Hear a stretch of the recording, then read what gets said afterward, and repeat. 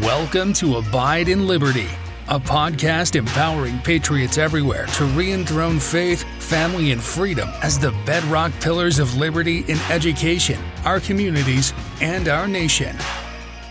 Hello, everybody, and welcome back for another episode of Abide in Liberty. I'm glad you're here. Last week, we left off talking about the importance of a limited central government and how, with the implementation of the 17th Amendment, a lot of authority that used to be with the states has shifted to Washington, D.C. And I left off with the question, well, what's so bad about that? What's the big deal with more power being centralized? And in the principles that I'm going to talk about today, that actually kind of leads in perfectly to some of the next principles that Cleon Skousen in his book, The 5,000-Year Leap, talks about.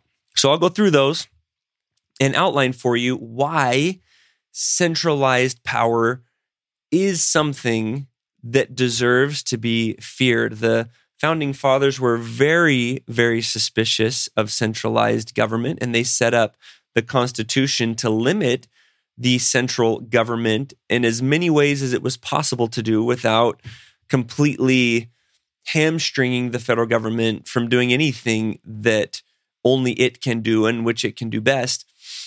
But their desire to limit federal government, aside from being inspired by a healthy fear based on their own experiences of oppression with strong central governments, that desire to limit that government wasn't just based on fear alone. There were good, sound principles and good historical evidence to support, aside from their own history, to support their trepidation of giving the central government too much power.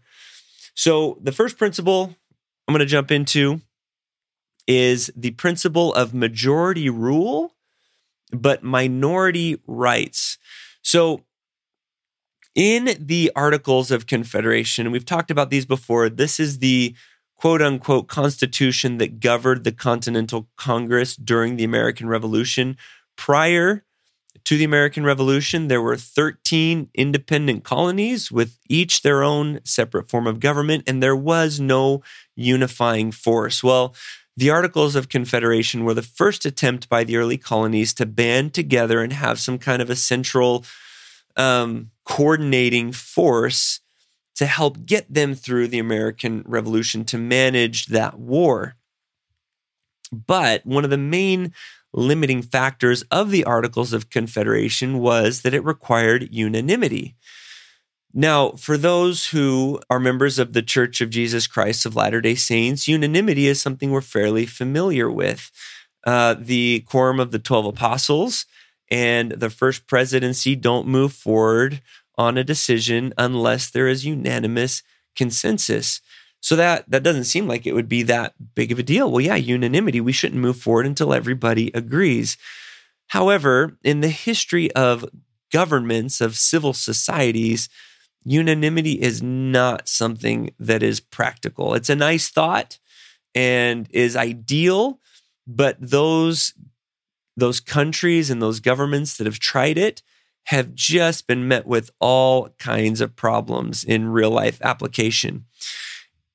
In particular, waiting on unanimity can be disastrous in a time of emergency, like what we had during the American Revolution. If there's a major problem that needs to be solved now, waiting and trying to get a complete 100% consensus on what to do about it can be costly. And in the meantime, while you're trying to get everyone onto your side, people could be dying or starving or worse. John Locke, who was one of the philosophers that the Founding Fathers relied on heavily in framing the Constitution, said, "And thus every man, by consenting with others to make one body politic under one government, puts himself under an obligation to everyone of that society to submit to the determination of the majority and to be concluded or bound by it."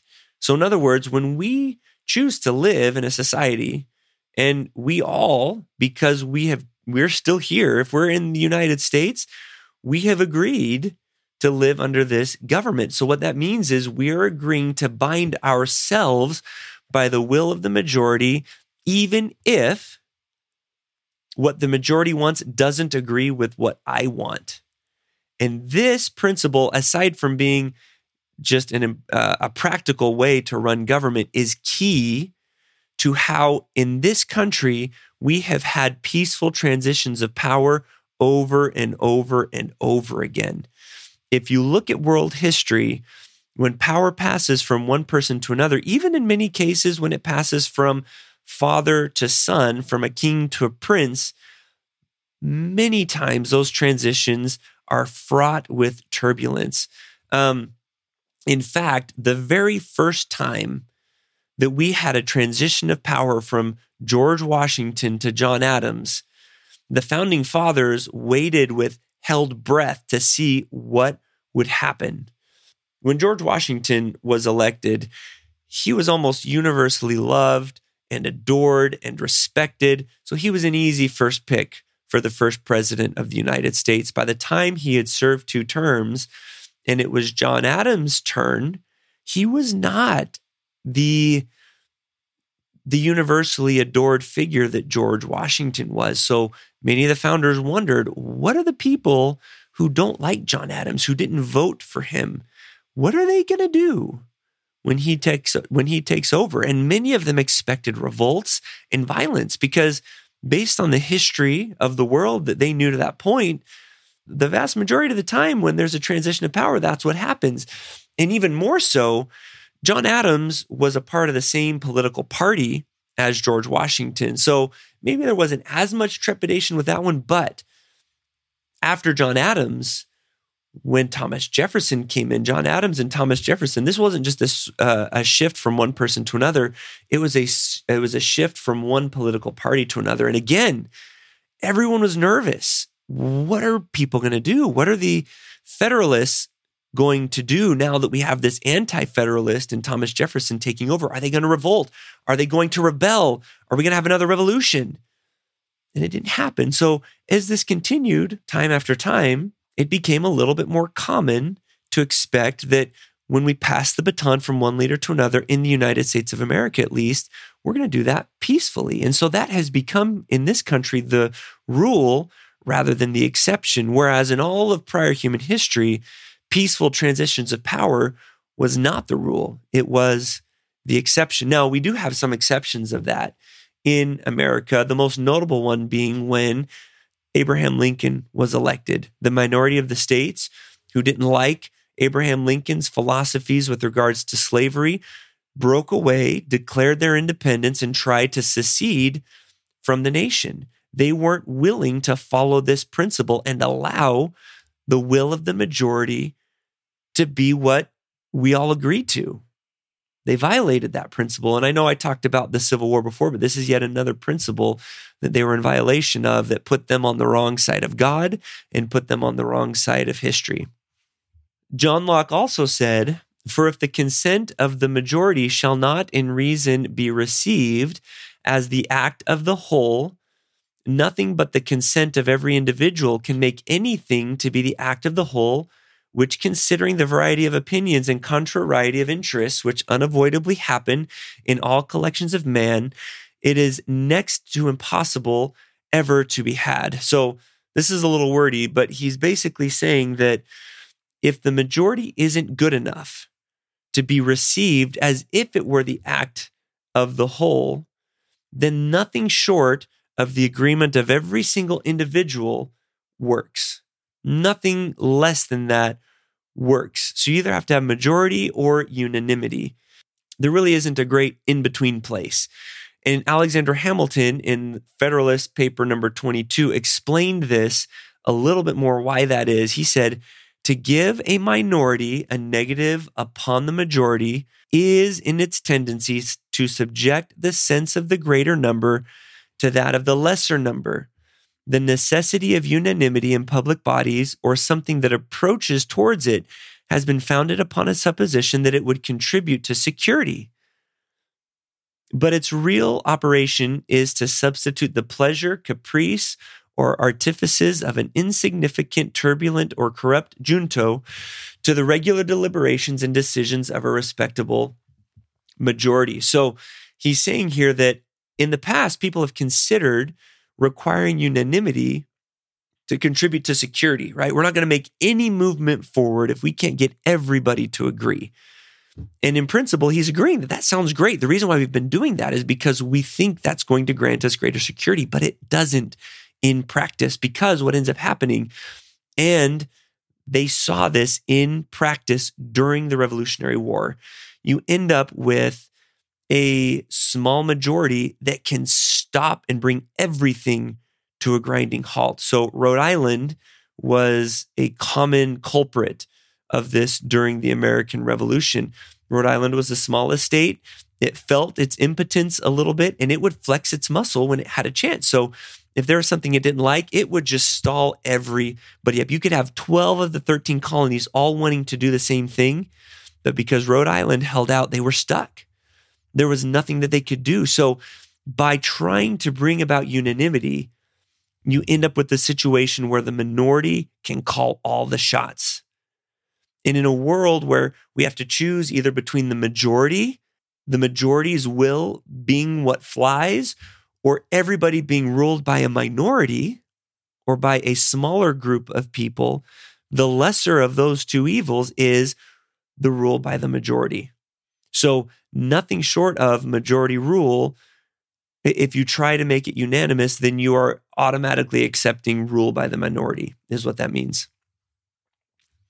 Now, you may hear that and say, well, if the minority's will isn't what gets to take precedence, then the rights of minorities must surely be trampled. And in a lot of cases, you would be right. That's one of the big reasons why many of the founding fathers saw the implementation of a Bill of Rights as absolutely essential, and why they saw the importance of a written constitution as vital. Because throughout history, anytime democracy had been put in practice, inevitably, the majority would band together and oppress the minority, oppress the few. And we've talked about this before. If you can get 51% of the people to agree that 49% of the people should give all their property to us, then they can enact that law. So a couple of things that the founding fathers put in place allow for the majority to take precedence, which is just practical for good government, while also protecting the rights of the minority. And the Constitution is that first line of defense. There is a set of rules that even if the majority comes together and wants to do something different, they cannot. They cannot come together and do something that goes against the Constitution. So that's one way that those rights are protected. And the second way is really kind of part and parcel with the first one, and that is the inclusion of a Bill of Rights in the Constitution. Because there are certain rights that are listed, those rights cannot be violated, even if you have a majority that wants to violate them.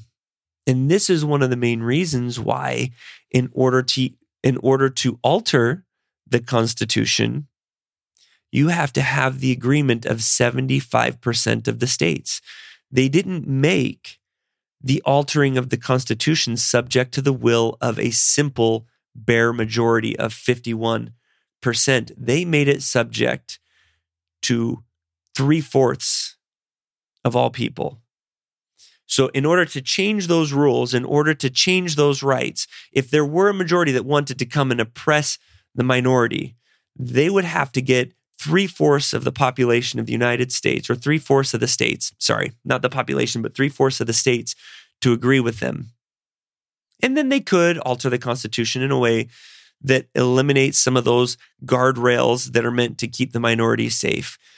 But in practice, that is very difficult to do, especially where, as John Locke puts it, that there are a variety of opinions and contrariety of interests which unavoidably happen in all collections of men. So interests are so varied and divided and different that to get that many of the states to agree to a change really is a lot harder than you would think it is. Really is a lot harder. The next principle is where we're really going to answer the question of what's so wrong with more centralized power, with power and authority flowing to Washington, D.C. than what the founders had originally intended. So as a general principle and as a general rule, power tends to want to centralize. Power tends to have a gravitational pull towards other power, and central governments tend to want to amass more and more power. The founding fathers, I mentioned this before, looked to the peoples of the Anglo-Saxons. These are the ancient Englishmen who became kind of their model for strong local self-government. And that, their population was small enough that, and the Anglo-Saxons were kind of broken down into tribes, and each tribe held their own tribal meetings where each person had a say and had a vote in what was going to happen in their tribe. And the founding fathers really liked this idea of people being able to control things that are closest to them. Now, in the United States of America, we don't participate in government the same way that the Anglo-Saxons did. The Anglo-Saxons were more of a democracy where these small groups, these small tribes would come together and they would all individually cast a vote. And we elect representatives to go and do that work on our behalf. So that's the difference between a republic and a democracy. In a democracy, you pass the laws and you vote directly on the laws.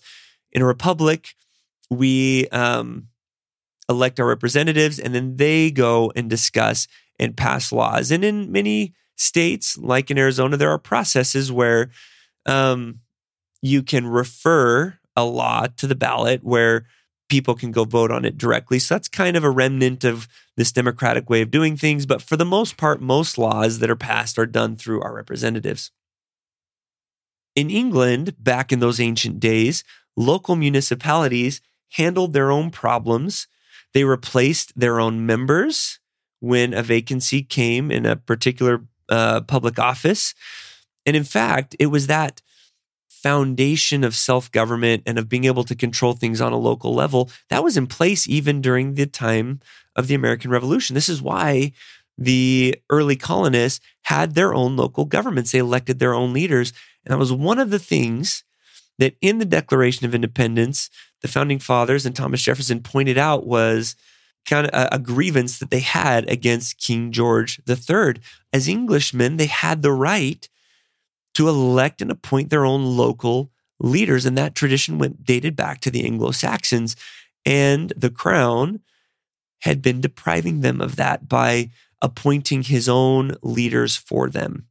Thomas Jefferson said, "The way to have good and safe government is not to trust it all to one, but to divide it among the many, distributing to everyone exactly the functions he is competent to perform best. Let the national government be entrusted with the defense of the nation and its foreign and federal relations, the state governments with the civil rights, laws, police, and administration of what concerns the state generally, the counties with the local concerns of the counties, and each township direct the interests within itself. What has destroyed liberty and rights of man in every government which has ever existed under the sun? The generalizing and concentrating all cares and powers into one body." So Thomas Jefferson's looking throughout history and seeing these great examples of experiments in democracy, in republicanism. And what does he see as the main thing that led to their downfall? It was bringing too much authority into the central government. We see this with Rome. For a long time, Rome was a republic and was very much reliant on local governance. And it wasn't too long after it had consolidated into an empire with just an enormous amount of authority residing in Rome and with the emperor that they began to lose touch, that they began to lose their grip and eventually collapsed under the weight of this bloated central government. James Madison said in Federalist Paper number 45, "The powers delegated by the proposed Constitution to the federal government are few and defined. Those which are to remain in the state governments are numerous and indefinite."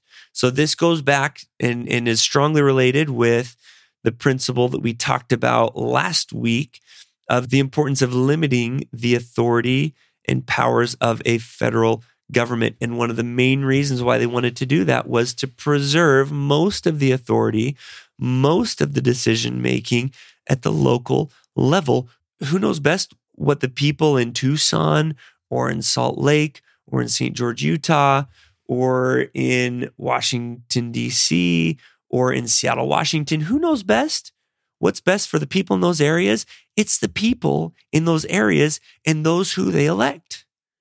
Who knows best what's going to make Kansas the most successful? It's the people who live in Kansas, who know the climate, who know the soil, who know what it's capable of.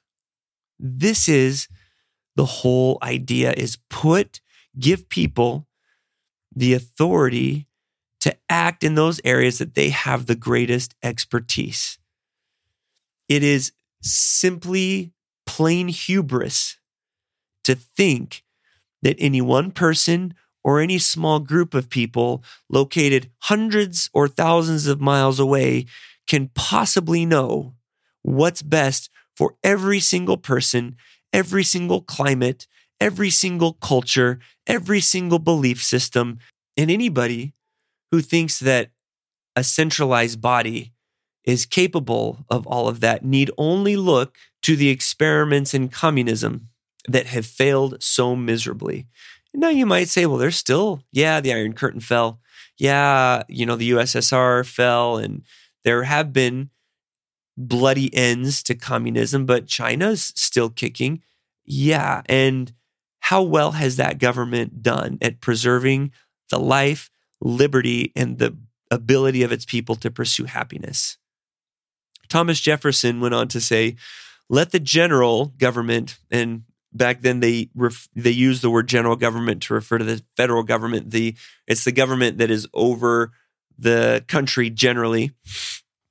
Let the general government be reduced to foreign concerns only, and our general government may be reduced to a very simple organization and a very inexpensive one. A few plain duties to be performed by a few servants. When you look at the responsibilities that the federal government actually has in the Constitution, it becomes very obvious that much of what it's dabbling in, much of what it's doing today is outside the scope of the Constitution. We've talked about this before, none of the welfare programs are within scope. The Department of Education is not a part of anything that the federal government has any business dealing in, at least according to the Constitution. So it seems weird to us to hear, a former president talk about the federal government being a simple organization and an inexpensive organization, especially with the massive amounts of debt that our federal government is incurring today. But this is how they viewed it back then. In fact, in the Constitution itself, it requires Congress to meet once per year. And during the debates in the Constitutional Convention, many were worried about requiring the federal government to meet so frequently because they thought that because they had limited the federal government so severely that they wouldn't have enough to do if they met once per year. That was too often to meet once a year for a short amount of time for one short session. They'd just be bored, and we'd be requiring these people to travel hundreds of miles to come for this meeting only to realize, hey, we got nothing to do. You guys can head on back now. They were genuinely worried about that. And now we have a Congress that is in session year-round, is not simple or inexpensive. And the reason for that is this shift. This power has shifted from the state level to the federal level. And it is not making our education system any more efficient. It's not making our economy any more efficient. The insanely rapid growth and prosperity that we are experiencing has slowed significantly since this shift happened. And it's no great secret why that is. We've got more central bureaucrats trying to make decisions for people that live in situations and in climates that and in parts of the country that they know nothing about. This is a principle that we desperately need to regain if we're to preserve our freedoms and if we are to get back to being that shining city on a hill that our founding fathers and that God himself wishes this country to be. Thank you for listening to Abide in Liberty. Make sure you subscribe so you don't miss any future episodes and share this with friends and family. In the meantime, keep up with the show online at abideinliberty.com. Also, if you'd like to help our K-12 bless and educate more families, contact us by visiting libertyyouthacademy.org. Until next time, be on the alert, stand firm in the faith, and be strong.